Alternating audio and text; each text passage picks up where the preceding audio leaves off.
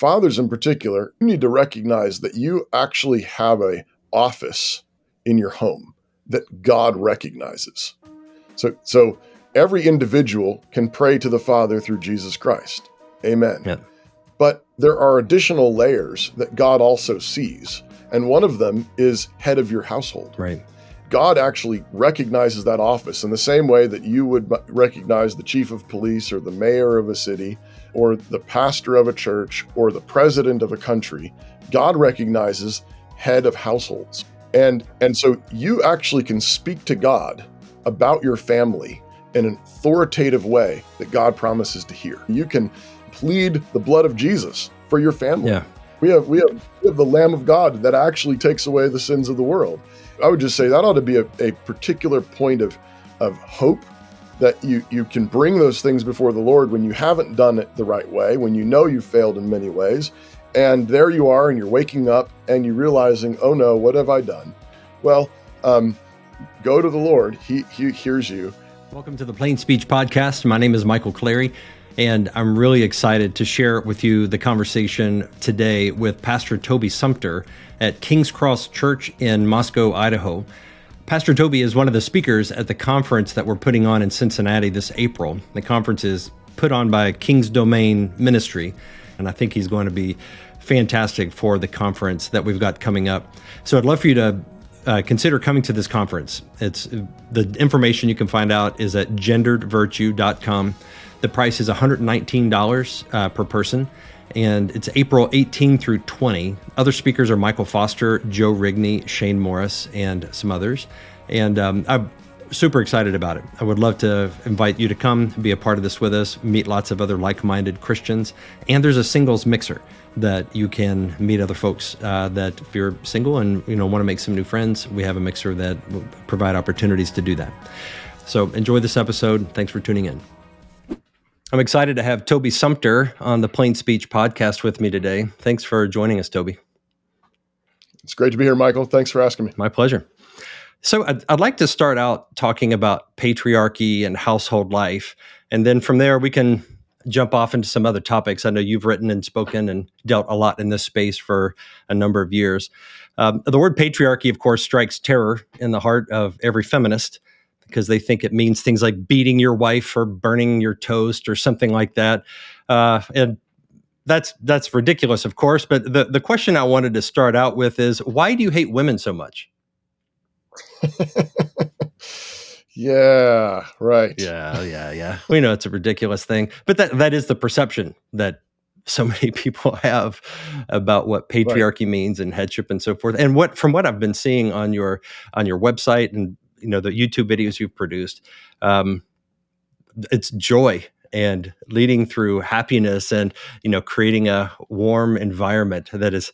And I'm like, that is glad patriarchy. And so it's a serious question, though. I'd love to just hear what your family is like. So what's the temperature around the Sumpter household?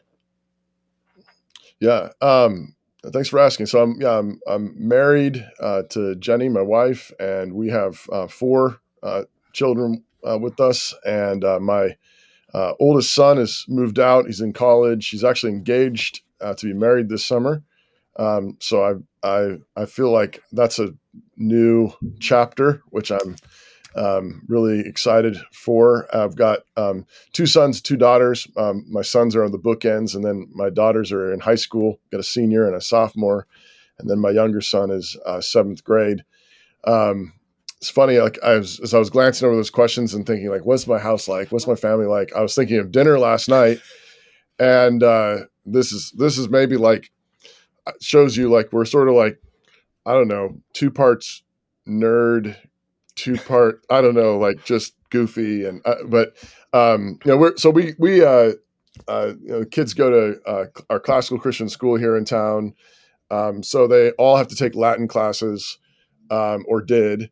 One of my daughters is now taking Spanish. I took Hebrew and Greek in seminary, and a smattering of Latin, and then my wife and I also took Spanish in high school. And so At the dinner table last night, one daughter was practicing Spanish, and I was interspersing with various and sundry Hebrew and Greek phrases, and then mixing it intentionally,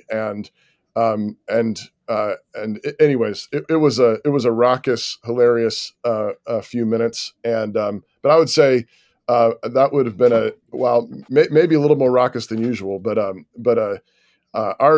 our dinner table is usually a place of a lot of laughter, fun, banter, telling stories about what happened that day. What happened to us, what silly thing did we say or do, um, and um, and obviously good food and drink and just fellowship. But I think by God's grace, that's what our home is like. Our home is our even as our kids have gotten older. I think one of the things that's been really a huge encouragement has been um, how the kids love being home. Like they've all got friends and activities, and they're busy, and they're getting busier with sports and plays and music and all the things that high schoolers and college students do. Um, but um, but they regularly are home, and they like being home. They bring friends over, and we have dinner almost every single night of the week. It's sometimes a little sparser with activities, but it's where we regroup. It's where we huddle, and especially on weekends, the kids are around most weekends, and a lot of Sundays are just us hanging out together. So warm, friendly, happy, lots of laughter, lots of jokes, stories. Mm-hmm. That's our life. So you've never been angry with your children or had a hard day around them? Yeah. No hard days ever. What are you talking about? Yeah, no, I mean, we're normal human beings, and with sin natures and challenges and difficulties. I would say, again, by God's grace, I think the the bumps have been relatively rare and few and far between. But I would say it's also been the kind of thing where early on, um, especially as the kids were little and coming into the home, we just really worked at um, dealing with sin right away. Yeah.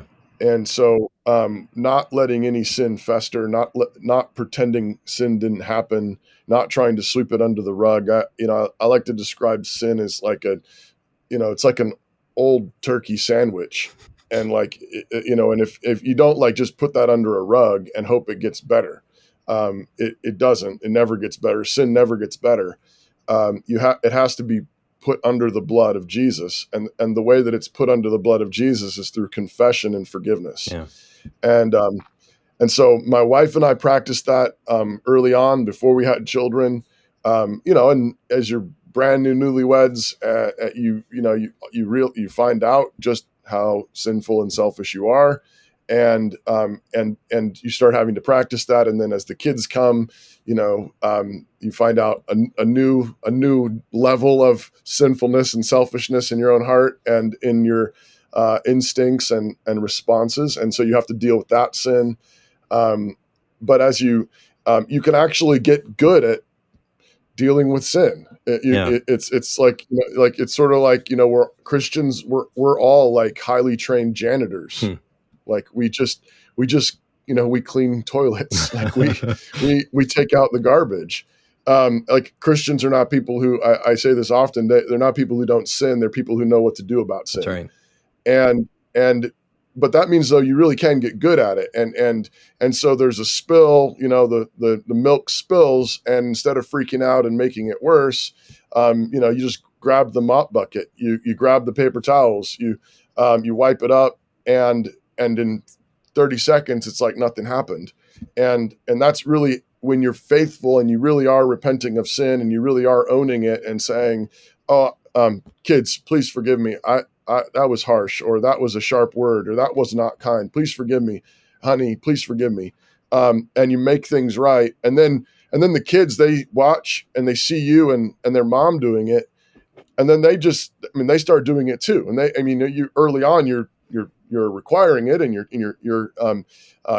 teaching them to do it. But then as they grow, they start doing it too, and they come and they say, "Dad, please forgive me. I was disrespectful," or "Mom, please forgive me. That wasn't the whole truth that I told you. This is the truth." And we. But that's the culture. It's a family culture of doing the dishes. It's a family culture of cleaning up our messes. And so that's the secret to having a clean house. I didn't know this when I was in college, but now I know that the secret to having a clean house is you just clean. Yeah, that's right. You do the dishes, you take out the garbage, and so that's what it's just one of the basic things you do as a Christian is you recognize that when sin happens, you don't try to sweep it under a rug, you don't try to ignore it, you address it graciously, cheerfully, and you confess sin, you forgive, and put it under the blood, and get back into fellowship. That's right. Yeah, it's interesting. The perception, I think, broadly in Christianity is of Reformed guys being these very stoic, harsh, scowling, legalistic people.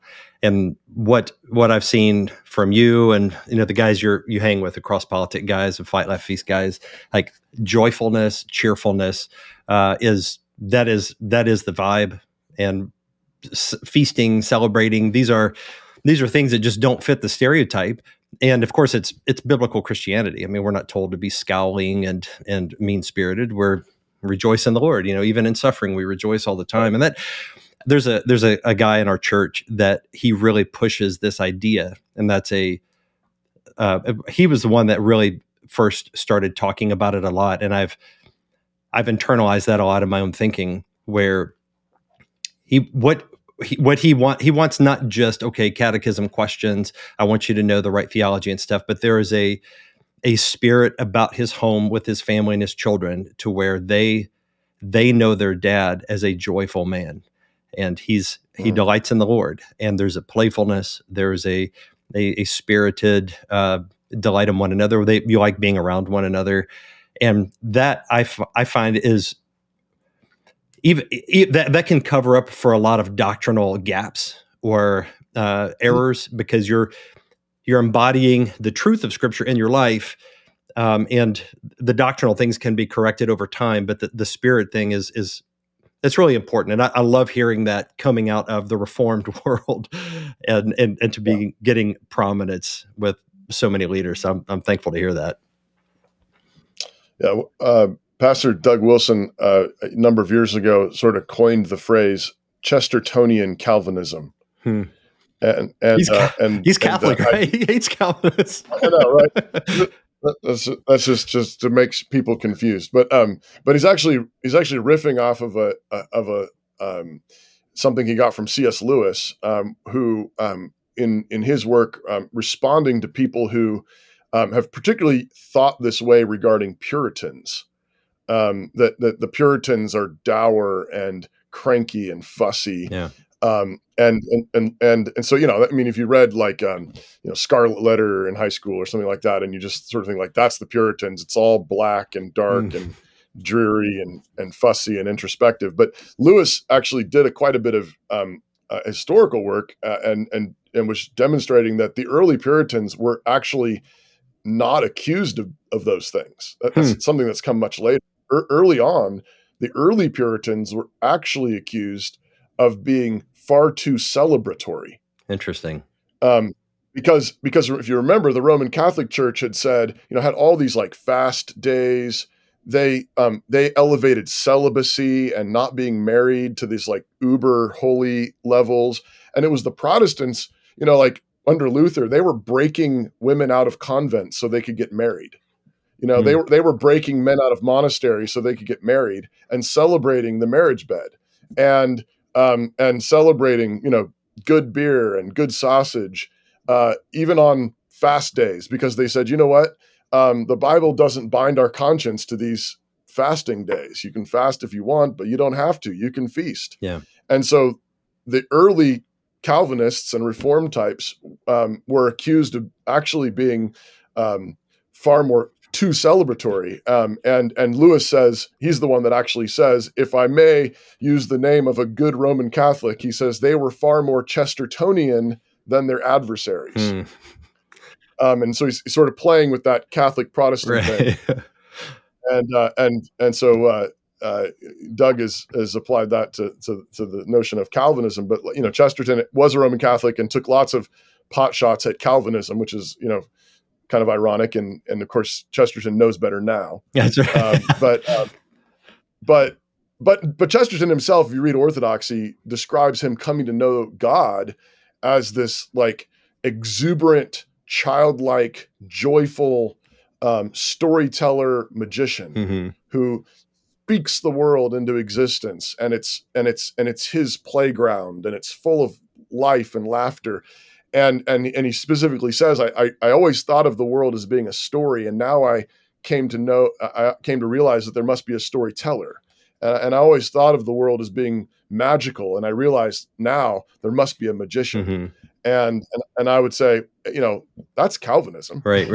That Calvin, Reformed theology is just saying the storyteller has reached down into the story and saved us wretched sinners. And so, anyways, that's. But I think it's coming to know the joy of the Lord is recognizing that God Himself is just, He is full of joy. God Himself is.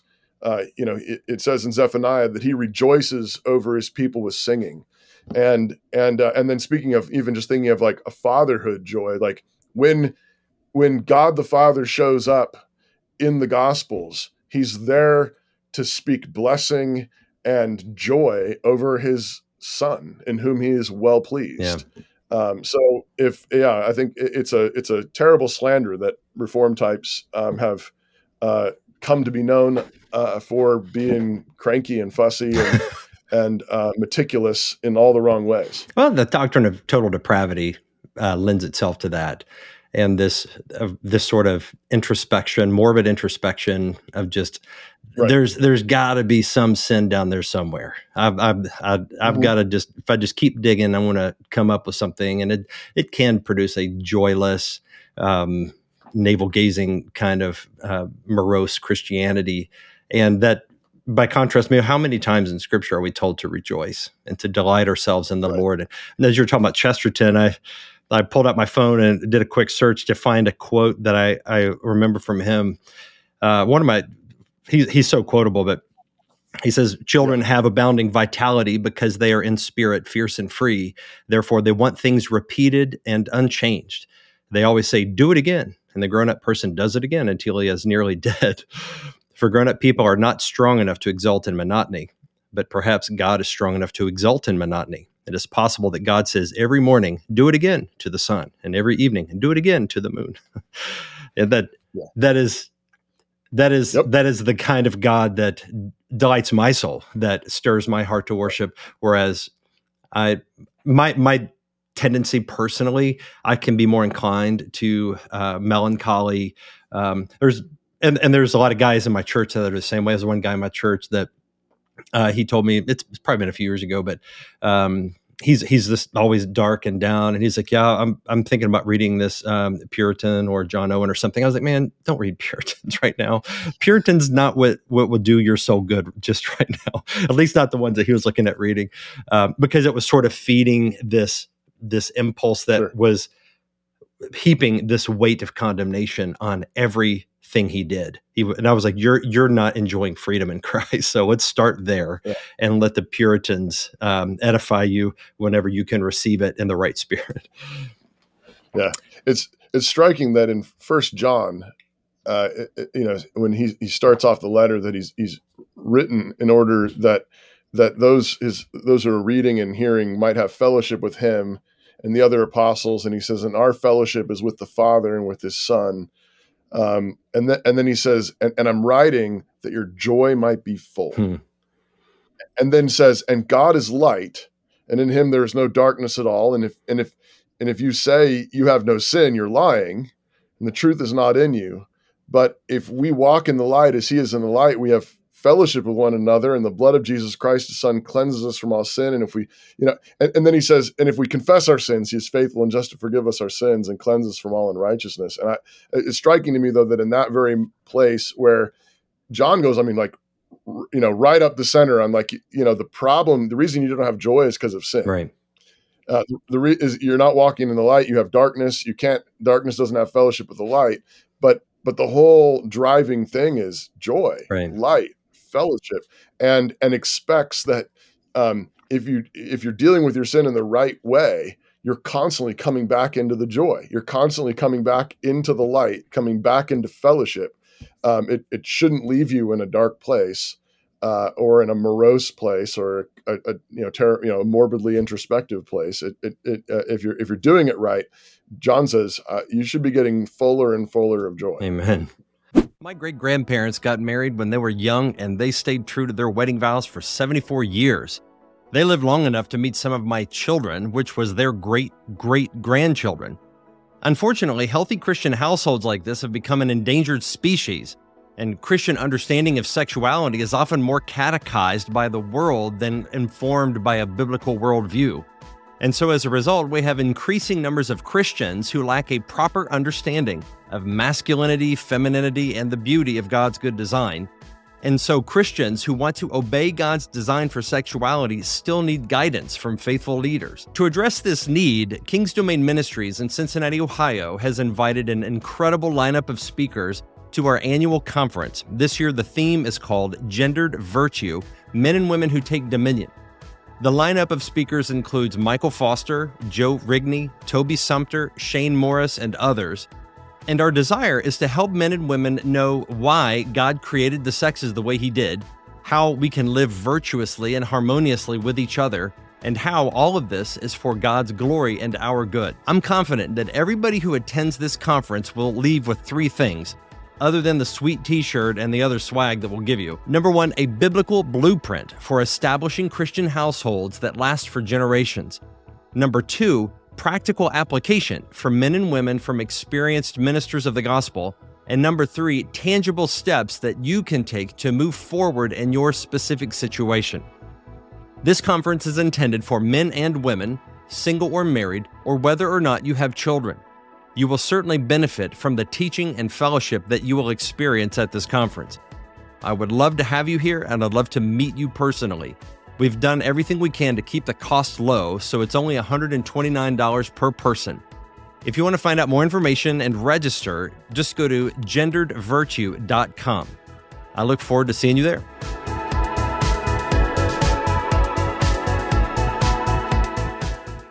Apply that to parenting. You wrote something on your blog that talks about joyful parenting, and I'll just read a quote here. I'd love to hear any other thoughts you'd like to add to it.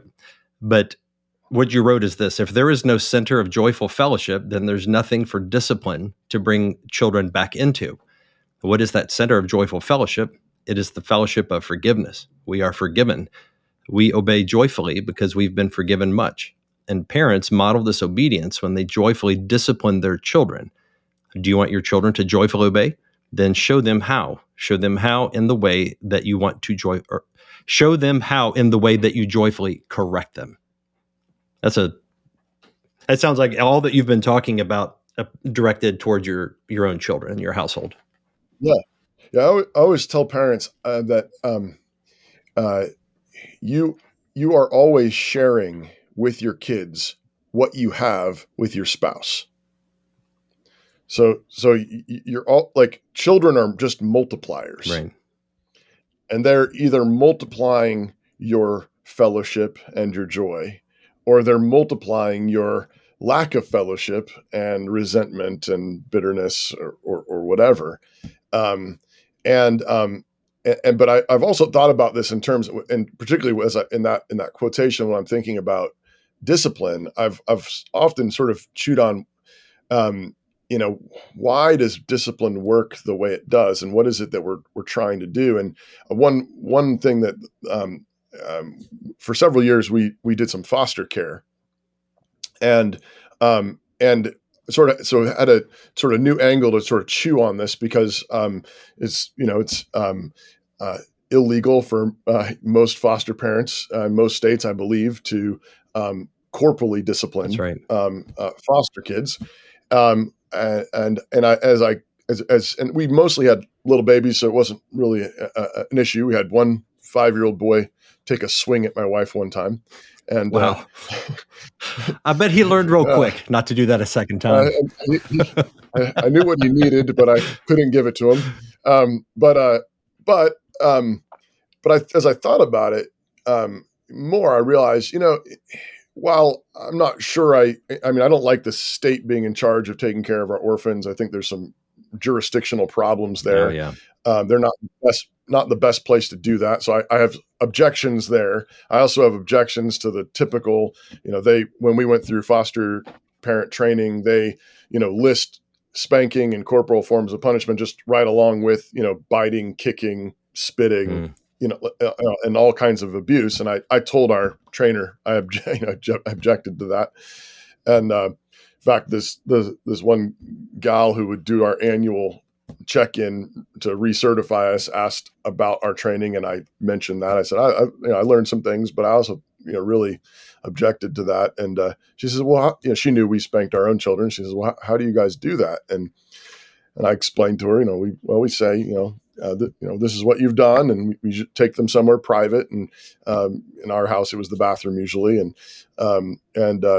would explain what they'd done, make sure they didn't have any, strong, any serious objection, or that we'd misread or misunderstood. Tell them how many spanks they're going to get, and then deliver those swats, hold them, comfort them, pray with them. Tell them they're all forgiven, and then make sure that all the relationships are restored. Yeah. And she kind of looked at us and said, well, that actually sounds constructive. Who would have thought? we think so. But as I was thinking about it, I also realized that there was part of me that I grew in some sympathy for realizing, we had a number of kids, maybe 20 or more kids in our home over the course of 5 years or so, and I realized though that for most of them, where we didn't have any kind of relationship with them, and they were there for a week or they were there for a few weeks or whatever, I realized I don't actually think that spanking really would have helped most of them, because that corporal discipline works in a loving relationship, Right. where there's trust, where there's joy, where there's fellowship. And then what has happened when a child in that kind of family has sinned, they're actually leaving the joy. Yeah. The sin is leaving the fellowship and leaving that that family love and trust and loyalty. And so when you give them the 3 swats or whatever, what you're actually doing is you're saying, don't go that way. That way is out of the joy. That way is out of the fellowship. Come back in. And so long as there is a center of joy and fellowship and gladness, then that restoration is sweet. Yes. They're forgiven and everything's better. You're all forgiven. There's no black cloud over you, Johnny. You hit your sister. Let's go make it right with her. You say please forgive me. She forgives you. You give hugs. Now we're all back in fellowship because there's a center of joy and love and fellowship. Mm-hmm. But I think there are other families maybe that, I'm using the foster kids scenario, sort of an extreme version of where there's not that center. They don't even know who you are. And you're just trying to give them a safe place to stay for a little while. Yeah.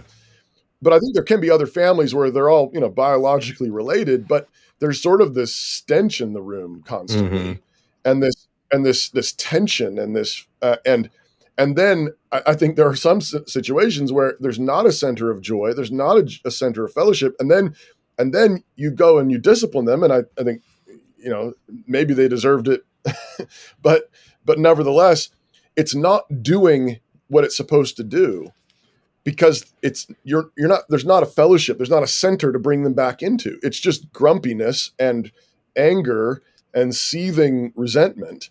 And then Johnny hit Susie, and then I think in those situations it can feel like to Johnny, and now you just hit me. Right.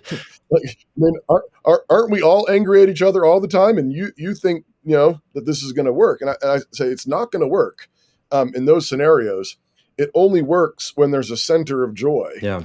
that you can bring them back into and restore them into. Yeah. Does that make Yeah. sense? It makes total sense. I've a lot of the ways that people perceive spanking is it's abstracted from the context of a loving home, and it is perceived as merely striking a child, which if that's all you know, then that would Right. appear like abuse.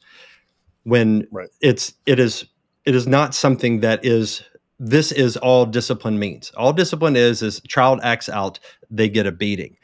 That's a caricature. Whereas in scripture it presents like there is a whole picture here of a godly household and what God instructs the fathers and mothers to instill in their children, and they have a new number of tools that they can use at their discretion, and spanking is one of those tools to administer discipline. And of course that you know that works at a particular time in a child's life, and then you move Right. on to other forms of discipline as they get older.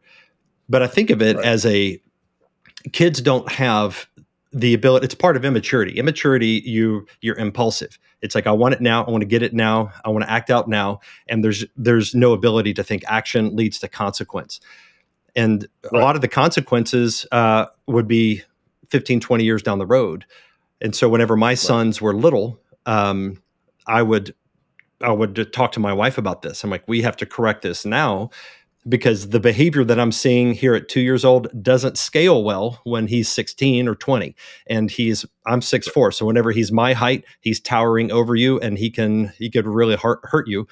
So we have to correct them when they're young. And so it's like, if there's no discipline that they feel, they have to recognize this is a direct consequence, and it needs to be immediate. So it's like, I've done something. Okay, immediately we go into the bathroom or some private place and there's pain. It's like, okay, I associate behavior with pain.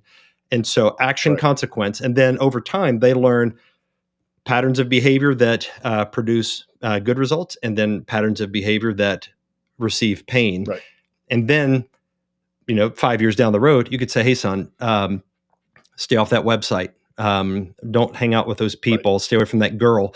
And you don't have to beat them or spank them to instill the lesson. They know dad knows pain will come out of these things. And one other thing about this, like, for those that want to say, this is child abuse or something, like all the people hand wringing over the Nancy Wilson, that little video clip went around a few months ago. It's Right. absurd, because most of the people that I know that were spanked as a child, they speak of it with fondness, and it's a strange Right. thing, but I know people's like, oh yeah, man, my dad, boy, he beat the fire out of me, or it's like, mom used to send me out to get my own Switch, and it's something they laugh about because it was just part of their childhood. And I, the last spanking I got, my mom still reminds me of this a lot. I was 16 years old. I'm 6'4", and she had Wow. bought me some new jeans, and money was tight, and so she went out of her way to buy these new jeans. But the fad at the time, as it is now, is to cut them up, and so I took a pair of scissors and I cut up the jeans. And the next time she saw me wearing them, she's like, "Are those the jeans I bought you and just gave you yesterday?" And I'm like, "Yeah, why? What's up?" And then she flew across the room and literally like bent me over her knee, this grown man guy, and spanked my butt. And I think it's hilarious to talk about it now. I'm like, I wasn't abused by her. That was nothing.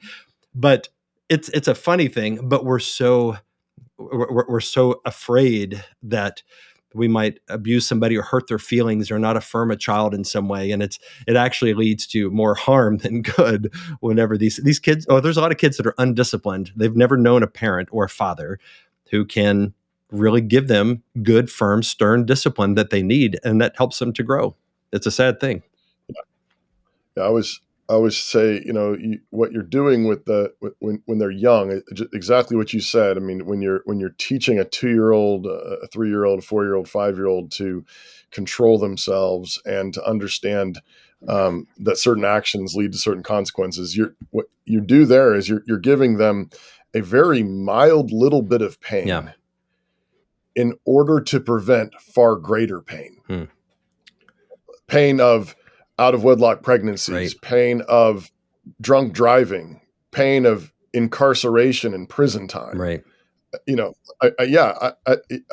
3 to 5, swats that sting for 5, minutes max is absolutely loving and kind to prevent those kinds of life altering, um, consequences down the road when they're 16, 17, 18, 20, 21, Yeah. 25. And so it absolutely is kindness and love. And so I think you're absolutely right. All the accusations that somehow this is hateful is just an absolute lie and contradiction. I do think, and um, part of what I'm getting at in that quotation is obviously um, we must, even as we're administering these kinds of acts of discipline, we must ourselves embody the kind of self control Yeah. and cheerfulness and kindness and being judicious in it. If we're flying off the handle, then we're not in a position to actually administer the discipline. Galatians 6 says that you who are spiritual restore such a one in a spirit of meekness, Yeah. lest you yourself be tempted, and that applies to parents and their kids. And obviously, you could be weird about sort of laughing your way to the to discipline or something in a weird way that would be just weird. But calm, collected, and also recognizing this is a gift from God, and I'm not going to let you go this way. Yeah. I want you to stay in fellowship with us. I want you to get back in the joy, back in the light with the rest of your family. It's produced so much fruit in our family and in our community. Yeah. With the optimal environment, and this is not, I mean, this is taught in scripture, but affirmed and those that have studied these things elsewhere. Optimal environment for a child to grow up is with an intact home. We have a mother and a father that love one another, and they love God, and they love the children. And it's an environment that is joyful, that is seeped with this Christian delight in the Lord, and there's happiness there, and that's a good environment, a context where discipline can be administered, and there's an immediate consequence, but there's an immediate restoration. So it is not this thing that hangs over your head, as you said, and that I think of what we're seeing happen in the breakdown of of the family in general in society is a lot of people are not being raised in that environment, and as these divorce rates have they've been spiking and increasing for a long time, and so now we have entire generations, maybe going even on the second generation of just a large number of broken households and children raised in those that they did not benefit from the things that your children benefit from. And Michael Foster is a good friend of mine that in his book he calls them clueless bastards, where they're fatherless children. And many of them now are fathers themselves. So it's kind of like Right. if you learn English as a second language, it's like, okay, I grew up speaking Chinese or Spanish or whatever, and now I'm an adult and I learn English and I'm trying to operate in this country, but this is not my native tongue. I didn't grow up around it, and so I'm having to always think harder. My reflexes weren't trained in a biblical way. So I'm just curious what you would have to say about how Christian men who want to have godly biblical households for themselves. They want what you have talked about today. Mm-hmm. And like, I didn't grow up around that. In fact, my dad was an alcoholic, or my dad abandoned me, or my mom was abusive, or whatever the thing was. But it was messed up situations. And now, like, okay, I've got a generational curse that is handed down to me, and I want to fix that curse and stop it with my own household. How would you counsel men who they want to be godly fathers and they have no example that they grew up with of how to do it. Right. Yeah. Well, uh, Pastor Doug Wilson has often said that the grace of God is that He meets us where we are, not where we should have been, and I really love that phrase, that phrasing, that God meets us where we are, not where we should have been. And so, number one, I would just say, I think one of the key things in parenting is faith, and not panic, Mm-hmm. not anxiety, not stress, not any of those things. And this goes back to what we kind of the theme of what we've been talking about. Joy is, and you said this at the beginning, like that a joyful home can make up for a whole lot of stuff that you didn't know, Yeah.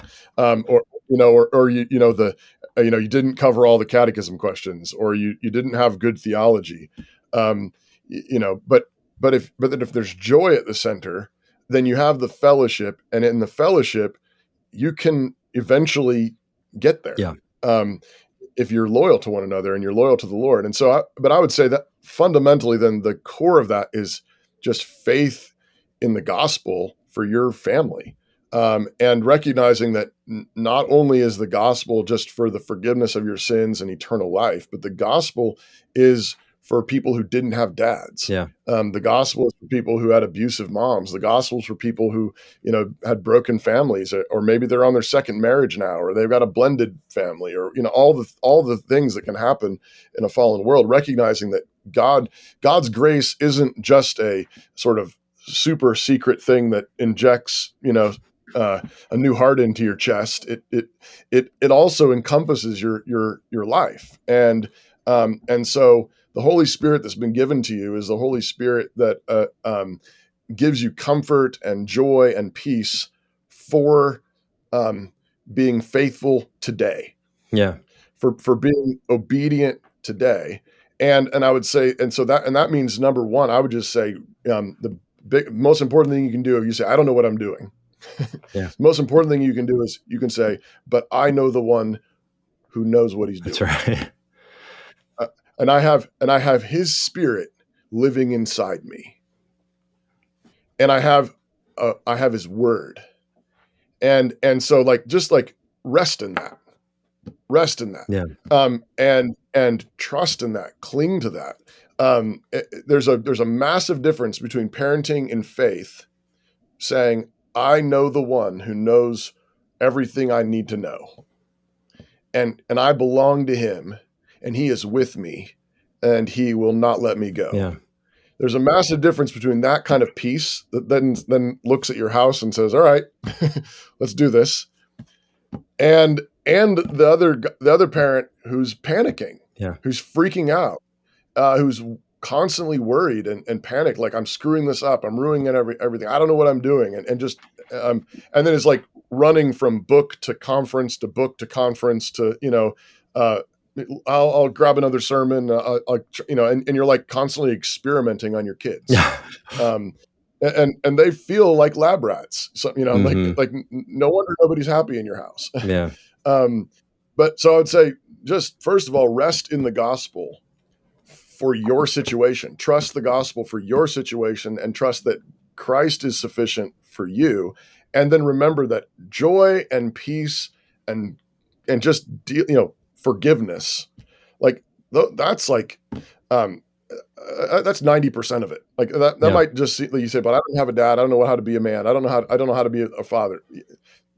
90% of it, maybe even more, is you being like God the Father and saying, this is my son in whom I'm well pleased. Yeah.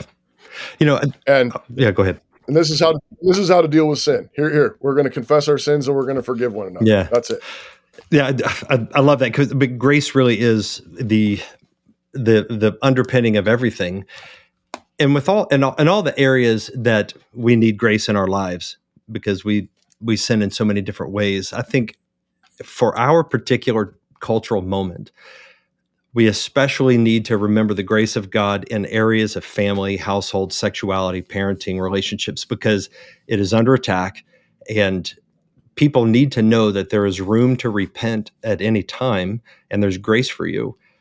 And so a lot of, by God's grace, I would hope that my children, your children, everybody's like, they would learn to repent early in life so they're not accumulating mistakes. But there's some people that maybe they come to Christ later in life at 35 or something, or they're a Christian, but they did not repent of some of these poor decisions when they had the chance, when their children were young. But maybe they got red pilled and they woke up in 2020 and they're seeing transgender stuff and drag queen story hour and all these all of these crazy things happening, and they realize, oh my goodness, my children are in danger, but they're 17, 15, and 13. What do I do now? And Yeah. repentance might ideally you would be like, okay, let's run the clock back to the beginning and let's get your household in order, husband, wife, children, Christian education. Let's get all those pieces in place and let that play out across your life, and your kids will turn out well, trusting God's promises that they will. But now it's like, okay, they've been in public school their whole life. They're all their friends. They're in sports teams. Like, you've got layer upon layer upon layer of poor decisions or decisions that are much more difficult to walk back. And I think a lot of times people, it's tempting to give up and feel hopeless. Like, I've lost my kids, I've screwed up. And that's like, okay, if somebody were talking this way in my office, I'd tell them, okay, let's begin with the grace of God. God, the grace of Jesus Christ has covered you, and all of your overt sins and all of your foolish decisions and mistakes and things you wish you could do over. Now you walk that out in your life, walk that with your husband or wife, and then get your kids together. Hey kids, we need to obey God in our life, and we need to make some changes. And then you start to apply the book of Proverbs. Okay, we may not be able to just swallow the whole elephant in one bite. What are some small nibbles we can make? Okay, let's make some changes to our schedule. Let's make some changes to the courses you're taking. Maybe if the younger ones, can we pull them out of the public school and get them in some other environment? And little by little, but all of that has to be fueled by the grace of God and not driven by a heap of condemnation, where people say, well, if I don't do it just like Pastor Sumpter does it, then we're toast. It's like, my kids are gone. I'm like, no, of course not. Like, God's grace can work through a number of different situations. But I think reform types can get really, being gracious in these areas is not what we're known for, at least. But I think it needs to be, as families continue to get more and more messed up as the years roll on. And this is not going away. I'm anticipating there will be, I haven't seen it yet in my church, at least, but when will we start seeing the people who underwent transgender surgeries and they're repentant now, and they have to somehow learn how to walk out a life of Christian faithfulness to glorify God in their bodies that they've mutilated? It's like, there has to be so much, a deep well of grace within your teaching, theology, and just that is soaking in the church community itself, so that they can bring those people in and they will see in action God's grace in every way. But it's going to be a challenge.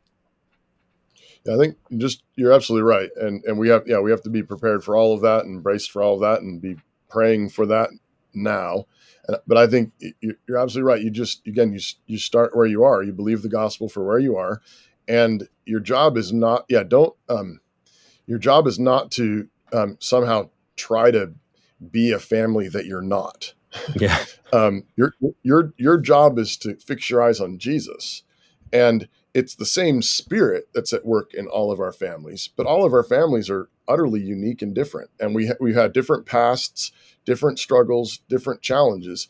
And, the problem is sin. And so that's the thing you want to deal with. That's the thing you want to repent of. The other thing was thinking of is, remember Job. It's interesting that in the opening chapter of Job, it says that, he used to offer sacrifices on behalf of his grown children.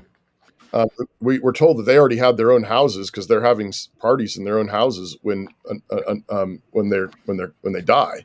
But prior to that, he would go and offer sacrifices on their behalf in case one of them had cursed God, it says. And I think fathers in particular, but I think mothers can do this too. but fathers in particular, you need to recognize that you actually have a office in your home that God recognizes. So every individual can pray to the Father through Jesus Christ. Amen. Yeah. But there are additional layers that God also sees. And one of them is head of your household. Right. And God actually recognizes that office in the same way that you would recognize the chief of police or the mayor of a city or the pastor of a church or the president of a country. God recognizes head of households. Yeah. And so you actually can speak to God about your family in an authoritative way that God promises to hear. And so that ought to be also just a thing that I'm not sure that men always recognize that. Like, you actually have an office before God, and you can stand before God and you can confess the sins of your household, and God will forgive. Yeah. And that doesn't mean then that the individuals don't have to worry about them. There's a place for that too, but there's also an additional layer there where you can plead the blood of Jesus for your family. Yeah. We have a greater sacrifice than Job. That's right. we have the Lamb of God that actually takes away the sins of the world. And so you can pray for your wife, you can pray for your marriage, you can pray for your kids, you can pray for your grown kids who are out of the house. And you still have a unique office before God that God listens to. And so I would just say that ought to be a particular point of hope, that you can bring those things before the Lord when you haven't done it the right way, when you know you've failed in many ways. And there you are, and you're waking up and you're realizing, oh no, what have I done? Well, go to the Lord. He hears you. And then last thing real fast would just be also, and you noted this, but just want to emphasize, I think the other thing is this is also why the local church is so important. Yeah. Being covenantally bound to a local body of believers that gathers together for worship and is committed to one another. I've told this to friends of mine who have asked this very question. They said, I grew up and I didn't have a dad, broken home. I don't have fathers and grandfathers that where I can watch this done. And I always stop them and I say, actually, no, you actually, in the covenant, you do. Yeah. In the covenant, you have fathers and mothers. And this is actually what Jesus says. He says, anyone who has given up father, mother, sister, brother, children, lands, houses for my sake, he says, will receive back 100-fold. Mothers, fathers, sisters, brothers, children, houses, lands, with persecutions in this life and eternal life in the world to come. And I think one of the central applications of that is the church. In the body of Christ, you have fathers and mothers. In the body of Christ, you have grandparents and great grandparents, and you have brothers and sisters and children. And I think of maybe single people who maybe say I don't feel like I have a family. Well, join the church. You have a church. The church is a family. Maybe those who are barren and haven't been able to bear children and say I don't have children. Yes, you do. Yeah. In the body of Christ. And so, but that's why it's so important, though, that when you say I don't have those examples, well, that's why the church is not perfect and the church is not full of perfect families, but by God's grace, there are families there growing in grace, and you can talk to another man where you say, I love how you interact with your wife. How'd you do that? Mm-hmm. I love how your kids talk to you. How'd you do that? Go to dinner, have people over to your house for dinner. This is why, in particular, Hebrews 13 says that you're to have elders that you're accountable to, and you're to be accountable to them so that you can watch them in their lives and see the outcome of their faith. Yes. There's something particularly a blessing to have elders and your elders ought to be the kind of men who you say, I want a marriage like his marriage. I want a family like his family. And it's all grace. It's all a gift. But that really is a place where you can have that family to imitate that you didn't have biologically. Yeah. As you're talking there, the image that came to my mind is like a composite father. It's like, even if you have closet father, an image in their mind of what kind of a starting point for how they perceive God, and that it's corrected and clarified by Scripture. But within a church family, it's like one body, many parts. There's Yeah. variety of gifts, and of all the fathers in the church, nobody's perfect, but you can have a composite image of, well, I love how this guy leads his wife. I love how this father disciplines his children, and I see this man. He's a very courageous, outspoken leader. And throughout when you put them all together, it can form an image in your mind. It's like, okay, I've got my dad may have been horrible. Somebody may say my dad personally was great, but somebody may have had a horrible dad personally. But they can look out across the horizon of the other men in their church and form some composite. Of course, ultimately, uh, the Scripture is what defines for us what perfect fatherhood is. But we could see that embodied in other men that we can then follow and emulate, and Amen. that's the beauty of the church. I wanted to ask you something, Yeah. like as you talk about uh, how you fathers having a particular role or a unique office that God recognizes. You want to you would need to raise your sons to know that this is their unique calling or duty. That there is a difference in what men and women, how they would could fall into sin, different temptations, and different virtues and duties and callings that they could aspire to. I'm curious how you would how do you demonstrate this for your boys and your girls? You have two boys, two girls. Um, Yeah. how do you avoid the androgynous parenting trend that is really stupid, and, Yeah. really get your children to like, okay, here's how you act as a little girl. Here's how you act as a little boy. How do you approach that? Yeah. Yeah. So one thing would be just starting as early as you can. And obviously, again, back to what we just said, God meets us where we are, not where we should have been. But I would say for young parents, especially, start treating them different from day one. As soon as, if you get the ultrasound and you're having a son or, you're having a daughter, I would just say right away, start thinking differently about what they're for. And the way that the Bible describes what we're for is in terms of glory. Hmm. The glory of man, the glory of woman. This is what makes us shine. You think of glory as that which makes somebody shine. Someone who's really, really good at playing a musical instrument or an athlete. You say that's their glory. They shine when they do that, and everybody says, "Wow." The Bible teaches that the glory of man is their strength, and that strength is to be used. And I think of this as sort of the whole holistic vision of a man. You're to be mentally strong, spiritually strong, physically strong, and that strength is given to you by God in order to take responsibility for those around you through sacrificial love. And that means providing, that means protecting, that means leading. And so that's what your strength is for. And so when boys are little, I mean, I think you want to lean into that God made them strong. That's what they're for. I mean, and boys instinctively know this. They are born, and like 5 minutes later, they've turned something into a gun or a sword. Um, and they know they're made to be brave and courageous. I mean, I think right after gun, sword, the next phrase that comes out of their mouth is "Watch this," That's you know, right.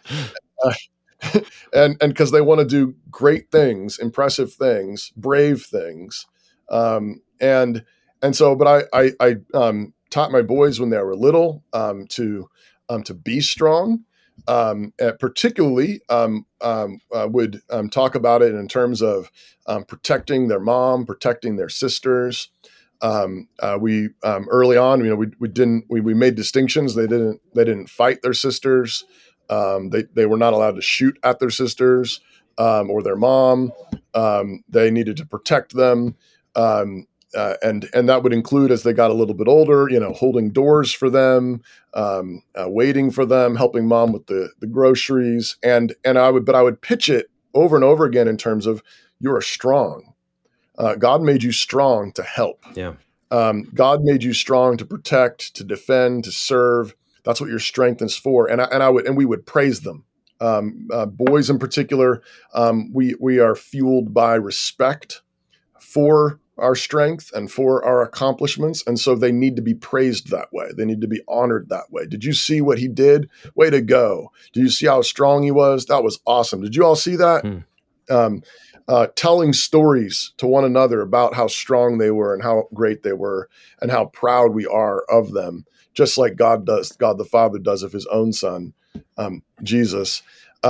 All of those things would be things we emphasized. I also, self-control is a big thing for boys, especially with our appetites and feelings. You want to teach boys early on to rule their feelings and appetites. They are made to rule, but they need to learn to rule themselves first so that they will rule well with others. And so when, my sons were 1 and 2, the big areas of self-control would be for pain and anger and hunger. Those are some of the big ones. And so if they fell down and they got hurt, I would give them about 5 seconds to collect themselves and, fuss and, that kind of thing. And then I would pretty quickly would look at them and I would say, show me tough. And they had to make muscles and growl. And sometimes they could hit it right away, but sometimes it was still, they were still crying a little bit and they'd get it half-heartedly. And I would say, nope, show me tough. And we, maybe the second or third time they'd finally get it and they'd master those feelings, take a deep breath, wipe their tears and get back into the game. Don't coddle the pain. Life is going to be hard. Life is sometimes going to hurt.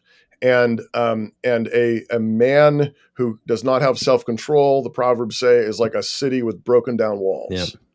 Yep. And so we want to have young boys who are learning. And so same thing when hunger, you got a little boy and he's hungry and he's starting to get fussy. And you have to require cheerfulness and self-control. Yes, you're feeling something in your body and you are hungry. And you have got to say no to those feelings and be cheerful anyways. And obviously, depending on their age and so on, you remember their frame and don't require of a 2-year-old what you can require of a 7-year-old. Mm-hmm. But you want to be scaling because when they turn 12 or 13 and puberty hits, they're going to be feeling something else very, very strongly in their body.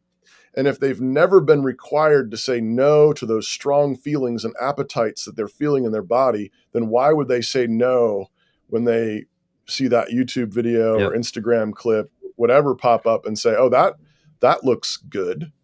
They've got to be practicing self-control, ruling their feelings and affections and appetites early on. So that would be boys. A lot of, emphasis on strength, self-control, joy, ruling their feelings and emotions.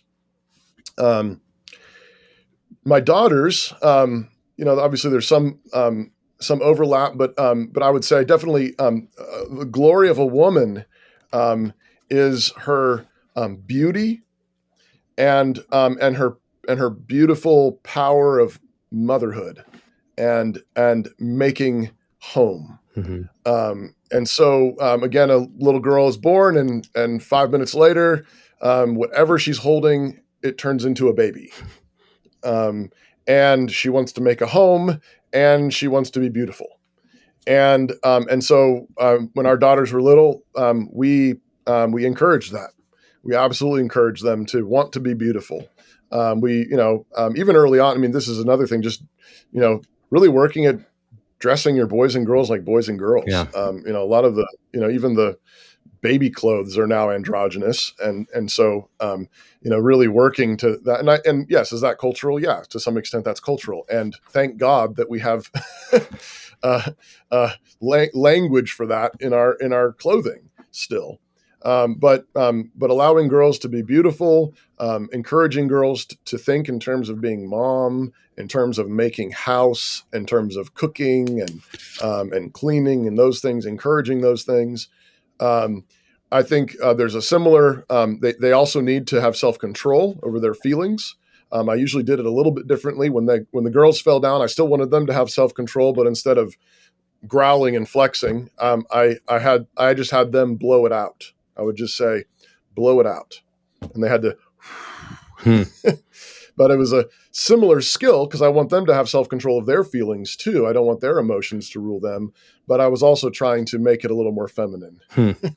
um, but there again, we would talk about their the goal of them being married, the goal of a good man coming to win them, that I would approve of. And so from early on, we talked about marriage as a place where they would be able to become mothers and make a home where they would practice hospitality, um, and and raise a family in godliness. But a lot of those conversations, a lot of that teaching, and then reinforcing that at various points where and you're going to always you'll have a son that one day says I want to wear a dress, and you say no you don't. And remember, children say weird things, and you don't freak out and say, "Oh no, my son's having sexual identity problems." No, he's just being a little kid who needs to know where the lines are. Or you'll have a daughter who says, "I like shooting guns," and you can say, "Well, I'll teach you to shoot guns some, but you are not made by God to be a soldier. You're not made by God to be a police officer. That's for your brothers. That's for your dad. That's for good men to protect you." And so, but you have to reinforce that. You have to teach on it, and again, don't freak out, because if you freak out, that's not faith, and they can tell. Yeah. They can tell if you're freaking out. But calm, collected, confident. No, this is your glory. And lots of compliments for daughters. You're beautiful. Hmm. I love you. I give a lot more. I hug and all my kids, but I particularly hug and kiss my daughters. Um, and I hold them close. And I would say you need to do that with your daughters, even if you have some that pull away a little bit. Just pull them back in, and tell them they're beautiful. Compliment their dresses. Compliment their hair. Their glory is their beauty. They are the glory of man. That means they make us look good. And so we need to lean into that, praise that, compliment that, um, and so those would be some of the things that I've done with my sons and daughters. Man, that's fantastic.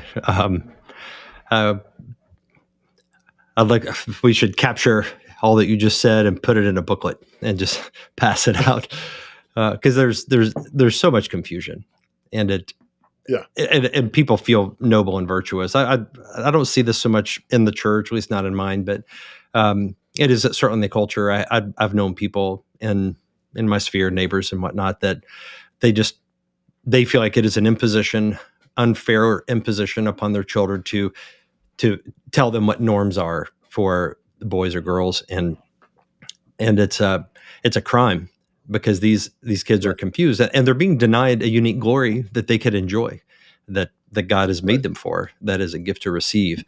So that so much wisdom in what you shared, and I really appreciate that. And that I think that's a good note to end it on. We've been talking for just over an hour, but that's um, I'm very very much edified, and I'm sure other people who watch or listen to this podcast will be very much challenged and edified by that. And these are the sort of things that we'll talk about at the conference that we've invited you to, Toby, and there will be Yeah, uh, all of these topics are related to the big theme of God rules the world through households, and men and women are called to take dominion by building households, and that means fathers, mothers, husbands, wives, children, parents, relations, and work, and expanding the rule of God, the dominion of God across the earth. And all of these things are related to it, and that requires certain virtues that we can embody as men and women. So that, starting young with the kids, that is a beautiful word. Thank you.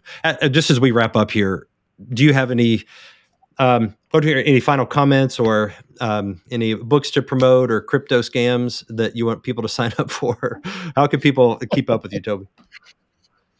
I don't have any crypto scams to share with anybody. I no, I mean I'm on the Cross Politic show and podcast. You can find us at crosspolitic.com, which is part of the Fight Laugh Feast network. There's an app you can download if you want to catch our shows. Just search Fight Laugh Feast on the App Store, and then I blog regularly at my own personal website called which is my name, tobyjsumpter.com. I also post some of my sermon outlines and other things that maybe meditations and exhortations I give to my people at my church. I'm pastor at King's Cross Church here in Moscow. You can find our website, kingscrossmoscow.com. And I've got a couple books out. Canon Press published No Mere Mortals on marriage, and Blood-Bought World. I can't remember what else. I have a book on the Book of Job, actually. Also, oh, really? That's interesting. From another small publishing company called A Son for Glory. So that sounds fantastic.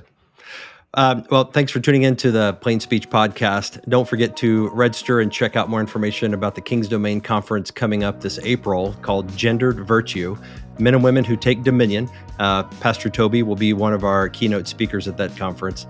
And if you want to find out more information or register for that, head on over to genderedvirtue.com for details, or you could also go to moscowmood.com, get you to the same place. I would tell you to like and subscribe, but you already know to do that. But if you're inclined, I would love you to do that and leave a review on whatever podcast platform you use. Thanks for tuning in. We'll see you next time.